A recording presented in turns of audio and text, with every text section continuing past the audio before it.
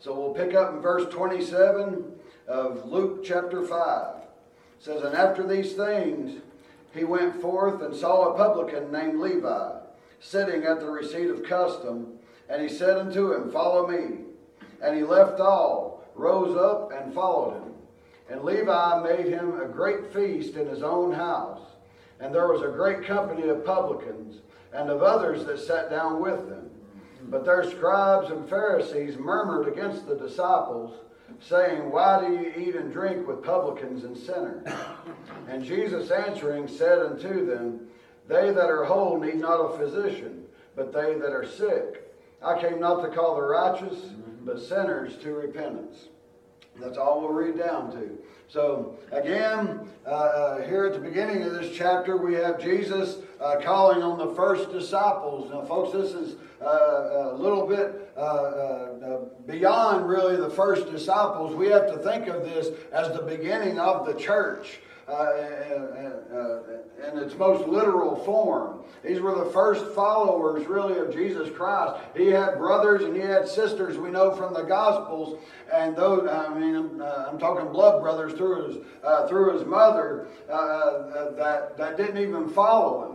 But he calls these disciples to follow him. He calls Peter and calls Matthew here. And these people, they follow him. Peter, of course, being a fisherman. But he follows along when the call comes. Then we have the healing of a leper. And we have the healing of the man with palsy. And then as Jesus is walking through, it says, after these things he went forth and saw a publican named Levi sitting at the receipt of custom.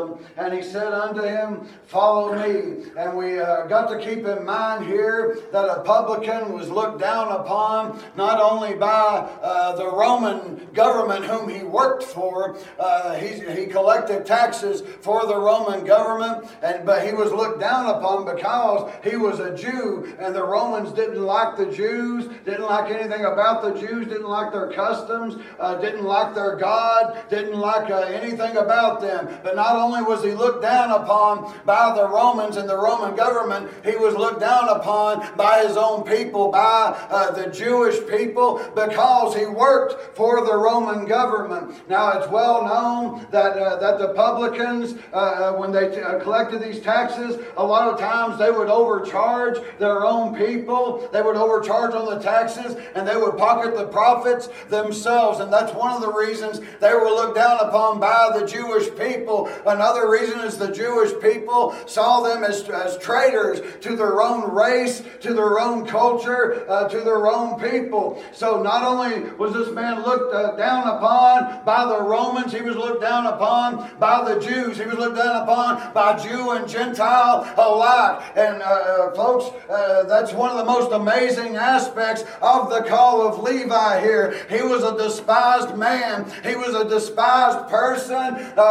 His own people, his own family, the Jews, they didn't like him. The Roman government, they didn't like him. No one was on this man's side. But yet, as he sat at the receipt of custom, which was the place where the taxes were collected, as he sat in this place, there was one that came by, saw him in his despised state, saw him as a hated person. Hey, Jesus himself was a Jew, was he not? Jesus being of the Jewish race of people, but Jesus looked over there and he didn't see a man that had betrayed his own people. Jesus could have looked around at anyone that was around him at that point and said, these people are going to betray me. These people are going to come against me. These people are not going to like me come to the end of this whole thing. But he looked over at Levi or Matthew, and what did he say? He said, follow me. Two very simple words, but folks, when it comes to Jesus Christ and it comes to salvation, it's simple. It's as simple as the call that God gave unto Levi here. Hey, he was the same God 2,000 years ago that called Matthew as he called me 11 years ago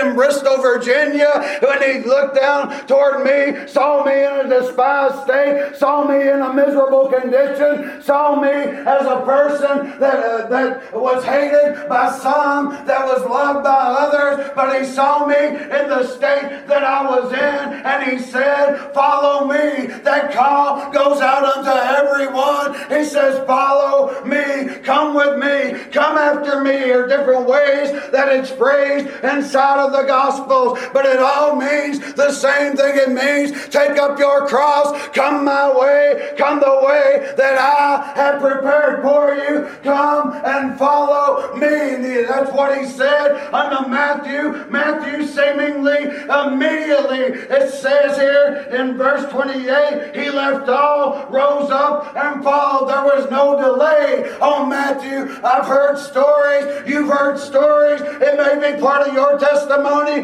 that God had to chase you, had to chase me, had to chase some people, maybe for hours, maybe for days, maybe for weeks, but when God puts that call upon you, you cannot get away from God. When the call comes to follow me, he will chase you, he'll track you down, go with you wherever you're at. I remember my conversion, and the couple of days before it, I couldn't eat, I couldn't sleep. All I had on my mind was, my goodness, could I have been wrong about this for all of these years? Could I have been wrong about my doubting God and doubting the Bible? God chased me from Sunday morning to Tuesday morning when I finally hit my knees, and he saved my soul. But it all started with two very simple little words. Yeah. Follow me. Yeah. Now, is that precisely what he said? Honestly, I don't remember. But it was the same way. It was the same situation as it was here with Matthew. He saw me in a state I could do nothing on my own. I could do nothing about my sin. I could do nothing about the people rejecting me. I could do nothing except for follow Jesus Christ. And there's an entire world of people out there right now that are sitting back in the race. And I preached it this morning. I said there's people out there now that are saying, I'll get saved in my own time. I'll get saved when I decide to get saved. No, we'll get saved when that call comes into our life. When God gets a hold of our heart, God pricks our heart with the gospel of Jesus Christ, shows us that we are all sinners and that we all deserve to burn in hell forever and ever, but that Jesus Christ is the only way out of that mess. He's the only way out of that judgment and the only way out of that condemnation. When that happens and the Holy Ghost of God gets a hold of our heart, then we can get saved. But there's folks out there that have been chased by God, that have been shown by God, that have had their hearts ripped apart with the gospel of Jesus Christ, and they say that cross is too heavy for me to bear. I've sinned too much for God to save me. Matthew was despised by his own people, despised by the Gentiles. He was despised by everyone except for Jesus Christ. And we're in no different boat. No. Folks, I know my wife loves me, and I love her. And I know y'all have had spouses, you've had family members, you've had friends that you love, and they return that love. But when it comes down to the way, and especially in the lost world, especially to those that know not Jesus Christ, when it comes down to that way, will they really be there by your side? Would they really be there for you? Now, I think that my wife would, and I know that I would for her, and y'all, I'm sure, would say the same thing about your spouses and about your children and your grandchildren and nephews and nieces and everyone else. And I understand I'm talking about lost people, though. Matthew was sitting there in a lost state, that he could do nothing about, and the only one that would come his way, I'd say that's the only Jew that spoke nicely unto Matthew for years. However long he had been collecting taxes for the Roman government was probably however long it was since a Jew had spoken kindly unto this man, and all it took was 2 words, follow me. And Matthew dropped what he was doing and he went with Jesus. That's what we should have done. Now, I said, God, he might have chased us for a while, but boy, you got a hold of me. And I hope he's got a hold of everybody here. Levi made him a great feast in his own house. And there was a great company of publicans and others that sat down with him. Who was this great company? What was Matthew? He was a publican. Who was in this company? Publicans. Folks, and I was actually just talking about it tonight before service. I still keep in contact with a lot of mechanics. Although I ain't worked on cars for a living in 10 years now, over 10 years now. But I still know some. Hey, whatever your occupation is, that tends to be the people that you know. Missy worked in the medical office for years, and she knows people that work out in the medical field. She worked at a bank for years. She still knows people that work in the banking industry. Wherever it is our occupation is, that tends to be in the crowd of people that we keep up with, the crowd of people that we make friends with. Here we have not only publicans, but sinners. Publicans were considered to be the lowest of the low. They were considered to be the scum that's at the bottom of the barrel. And here's Matthew. It says he prepared a great feast for. Hey, what was his occasion? What was the meaning of this feast that he prepared? The man had been called by Jesus Christ to follow him. Hey, if there ain't another thing on the face of the planet that we should be happy about, that we should express joy about, it is the call of God in our life to be one of his children, to be a follower of him, to do his bidding, to do his will, just to know that Almighty God wants something to do with us is enough to cause merriment and joy in our lives. Amen. So he prepares a feast. He prepared it for Jesus, publicans, sinners. Invited them all. Now, do you think Matthew knew what kind of man this was? I think he had a decent idea. Maybe not immediately, but this feast wouldn't have been immediate. He would have traveled around with Jesus, just at least for the day, and followed him wherever it was that he went.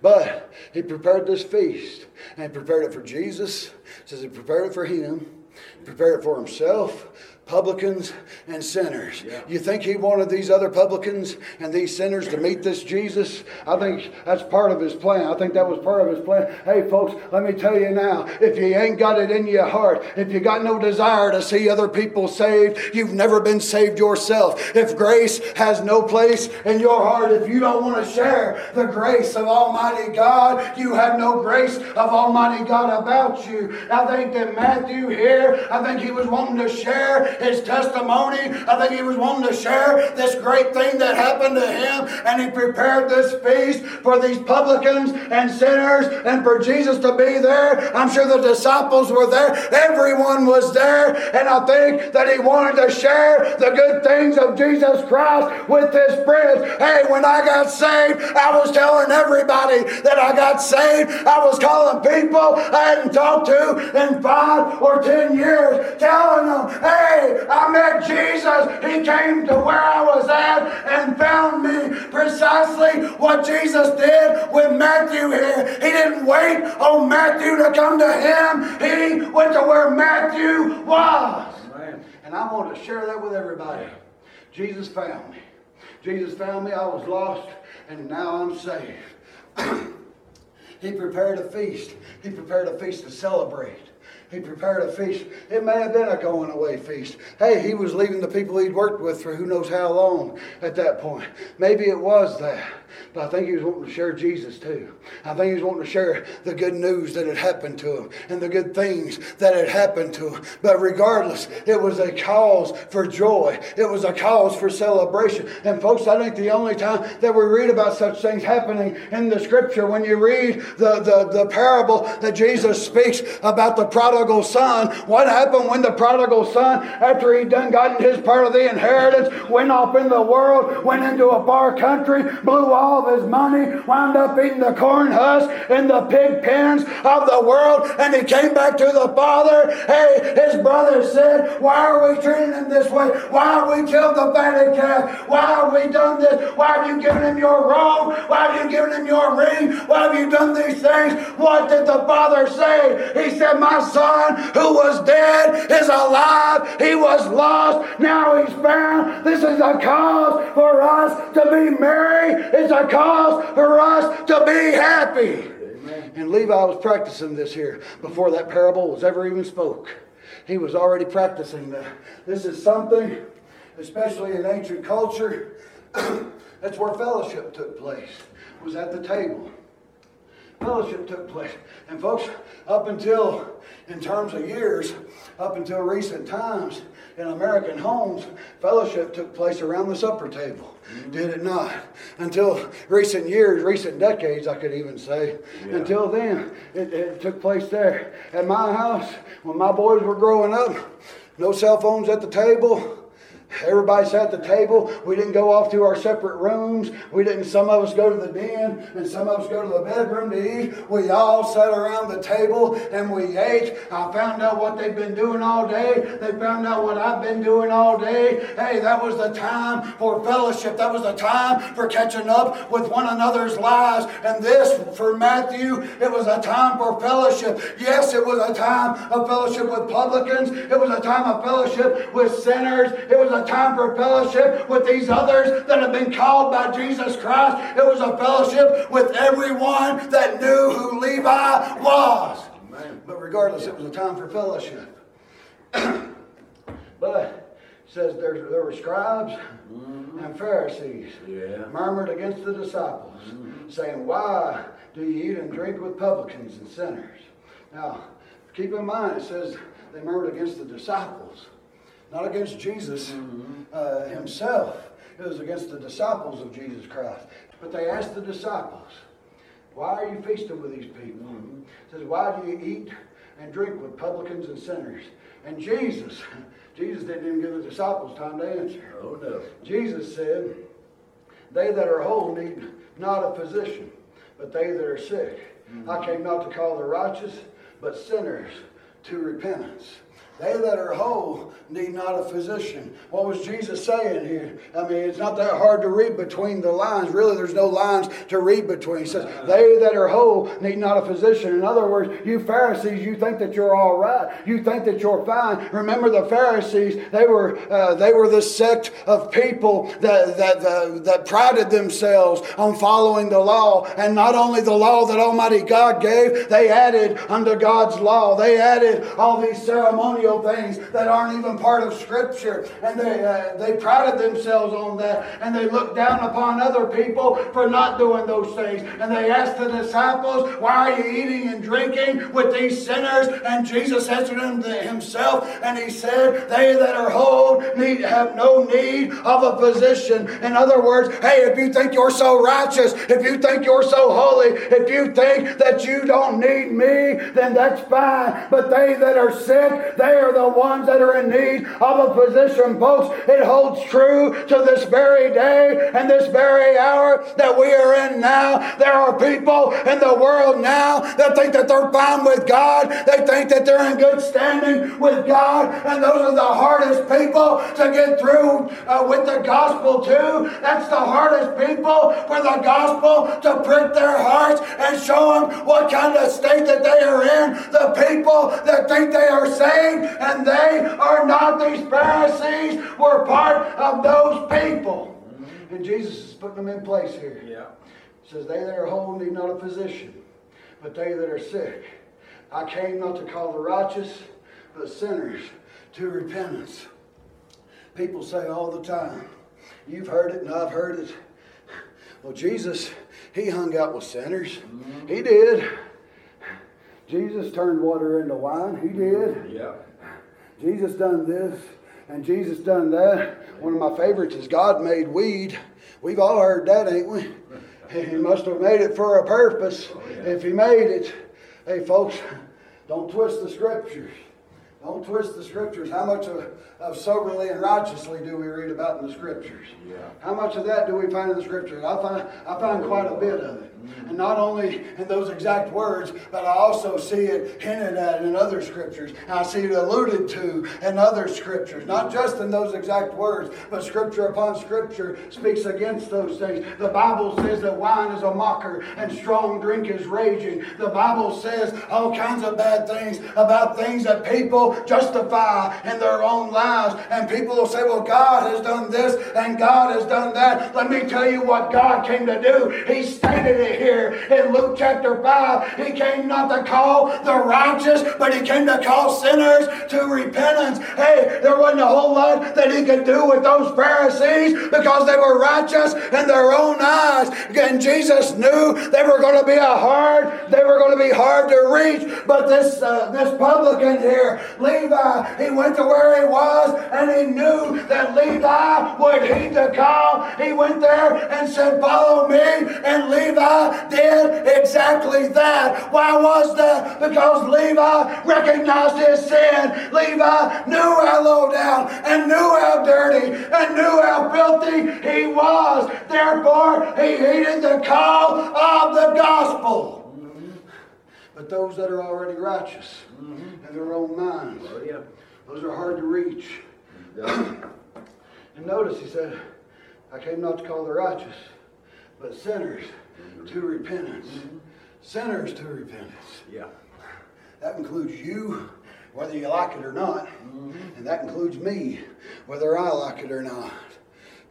He came to call sinners to repentance, not to sanction their sin. No. Not to say, okay, this sin's okay, but this one isn't. Not to say your mama's sin or your daddy's sin or grandma and grandpa's sin might have been worse than yours, but I'll let you slide with yours, folks. There was a time that God winked at that ignorance, according to the book of Acts. He winked at that type of ignorance, but now he calls all men unto repentance. All men, that includes preachers, that includes teachers, that includes deacons, singers, that includes everybody, that includes lay members, that includes lost, and that includes saved. He calls all men unto repentance. Why? Because all men are sinners. For all have sinned and come short of the glory of God. All have sinned. Yeah. We all deserve death. We all deserve judgment. We all deserve the flames of hell. And people think all the time, well, I ain't that bad of a person. I've done a little bit of this and I've done a little bit of that. You are a sinner in the eyes of a holy God, just as I am. It don't matter how small you think your sin is or how small I think mine is. We are sinners in the eyes of a holy and just God, and we must stand before that holy and just God. One of these days when we stand before Him, it will be the same God that called Levi to repentance, that called Levi to follow Him, that called Levi, and Levi gladly accepted that calling. And when he accepted it, he saw it as an occasion for joy and to be happy and to celebrate with his friends. Why? Because the Savior of the entire world had called him to follow Him. Amen. It's the same God, same call, and the same reason. Because Matthew was a sinner, Levi was a sinner, and he needed salvation. Folks, and Levi was no different than Peter. He was no different than anybody that was called in Scripture. Nope. Than anybody that was elected in Scripture. David was chosen of God, was he not? When he went to Bethlehem, or when Samuel went to Bethlehem, and he went to Jesse's house, and he called for Jesse's boys. Yeah. And each one of them paraded there in front of him. He said, no, not this one. And no, not that one. And no, not that one. And no, not this one. He said, do you have any more sons? He said, well, I've got one more. He's down there watching the sheep. I got one more boy. But he's a little ruddy boy. I don't know if you're interested in him or not. I said, bring him up here. They brought David up there. And God said, that's the one. You break that horn of oil and you pour it over his head. That's the one that I, Almighty God, have chosen to lead my people. Man had nothing to do with that decision. Samuel had nothing to do with it. Samuel was doing nothing more than what God told him to. Amen. But when David received that call, what did he do? He's the only man in Scripture that describes as a man after God's own heart. Yeah. Yes, David had sin. And yes, David's sin was great. But he was no different than any of the rest of us, folks. God came to save sinners. God came. Hey, this wasn't just a celebration because Levi had been asked to follow, or had been told, I should say, to follow Jesus Christ. It wasn't just a celebration of that. Folks, that was a celebration. That was a soul that was rescued out of hell. That was a soul rescued out of eternal judgment. That was a soul that was rescued from the punishment that it deserved. Word. That's why there is cause for celebration. That's why the Bible says that the very angels rejoice at the repenting of one person. Why in the world doesn't the church here on earth rejoice when we hear about a soul being saved by God? When angels are doing it, when angels rejoice, the church should rejoice as well. Why? Because we just gained a brother or sister in Christ. That's one more soul that's not going to go to hell. Right. That's one more soul that has repented, that has taken up their cross, that has followed Jesus. What does Jesus say? He said when they came after him, said, "What must I do?" There was a rich young ruler. He came to him and he said, "Hey, I followed the law. I've done this. I've done that." Jesus said, "You lackest thou one thing." He said, "Take all your goods, sell them, and give unto the poor. And take up your cross and follow me." Take up your cross and follow me. What else did Jesus say? He said, "If any man's not willing to take up his cross and follow him, he is not worthy of him." He is not worthy of Jesus Christ. There's people all over the church world now. There's people in churches every Sunday and every Wednesday and every Thursday. There's people in revival meetings all across the region. There's people that say, "Oh, Jesus Christ saw me as worthy." No, Jesus Christ saw you as something that he could redeem. You were worthless. You were useless. You were nothing. You were nothing more than a ball of sin that Jesus looked down and said, "I shed my blood to do something with this. I shed my blood to redeem this." And only when you are redeemed is the only time that God can use you. Amen. And that's the only time. Yeah. Now you might look back in the Old Testament and say, "Well, God used Pharaoh," and he did. And Pharaoh was never redeemed. But he used him for what? For his own glory. Oh yeah. God used Pharaoh, hardened Pharaoh's heart for God's own glory. Folks, there's so many lessons. So many lessons can be taught just out of the calling of Matthew. Oh yeah. Just out of that one calling, just like I said, 6 or 7 verses there. But folks, the main thing is the last line of it. When Jesus says, "I came not to call the righteous, but sinners to repentance." That's the purpose that Jesus Christ came. He came, yes, he taught while he was here. And yes, he preached while he was here. Hey, what was the first thing Jesus Christ ever preached according to the Gospel of Matthew? The first word the man ever preached was repent.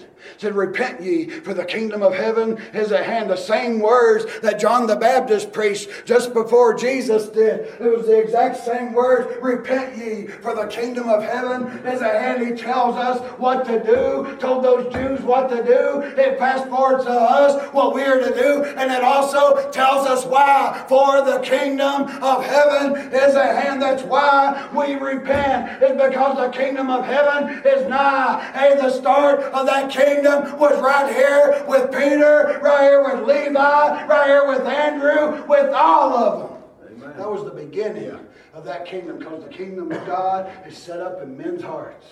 It is set up in men's hearts. Christ is the king of that kingdom. But the kingdom itself is set up within men.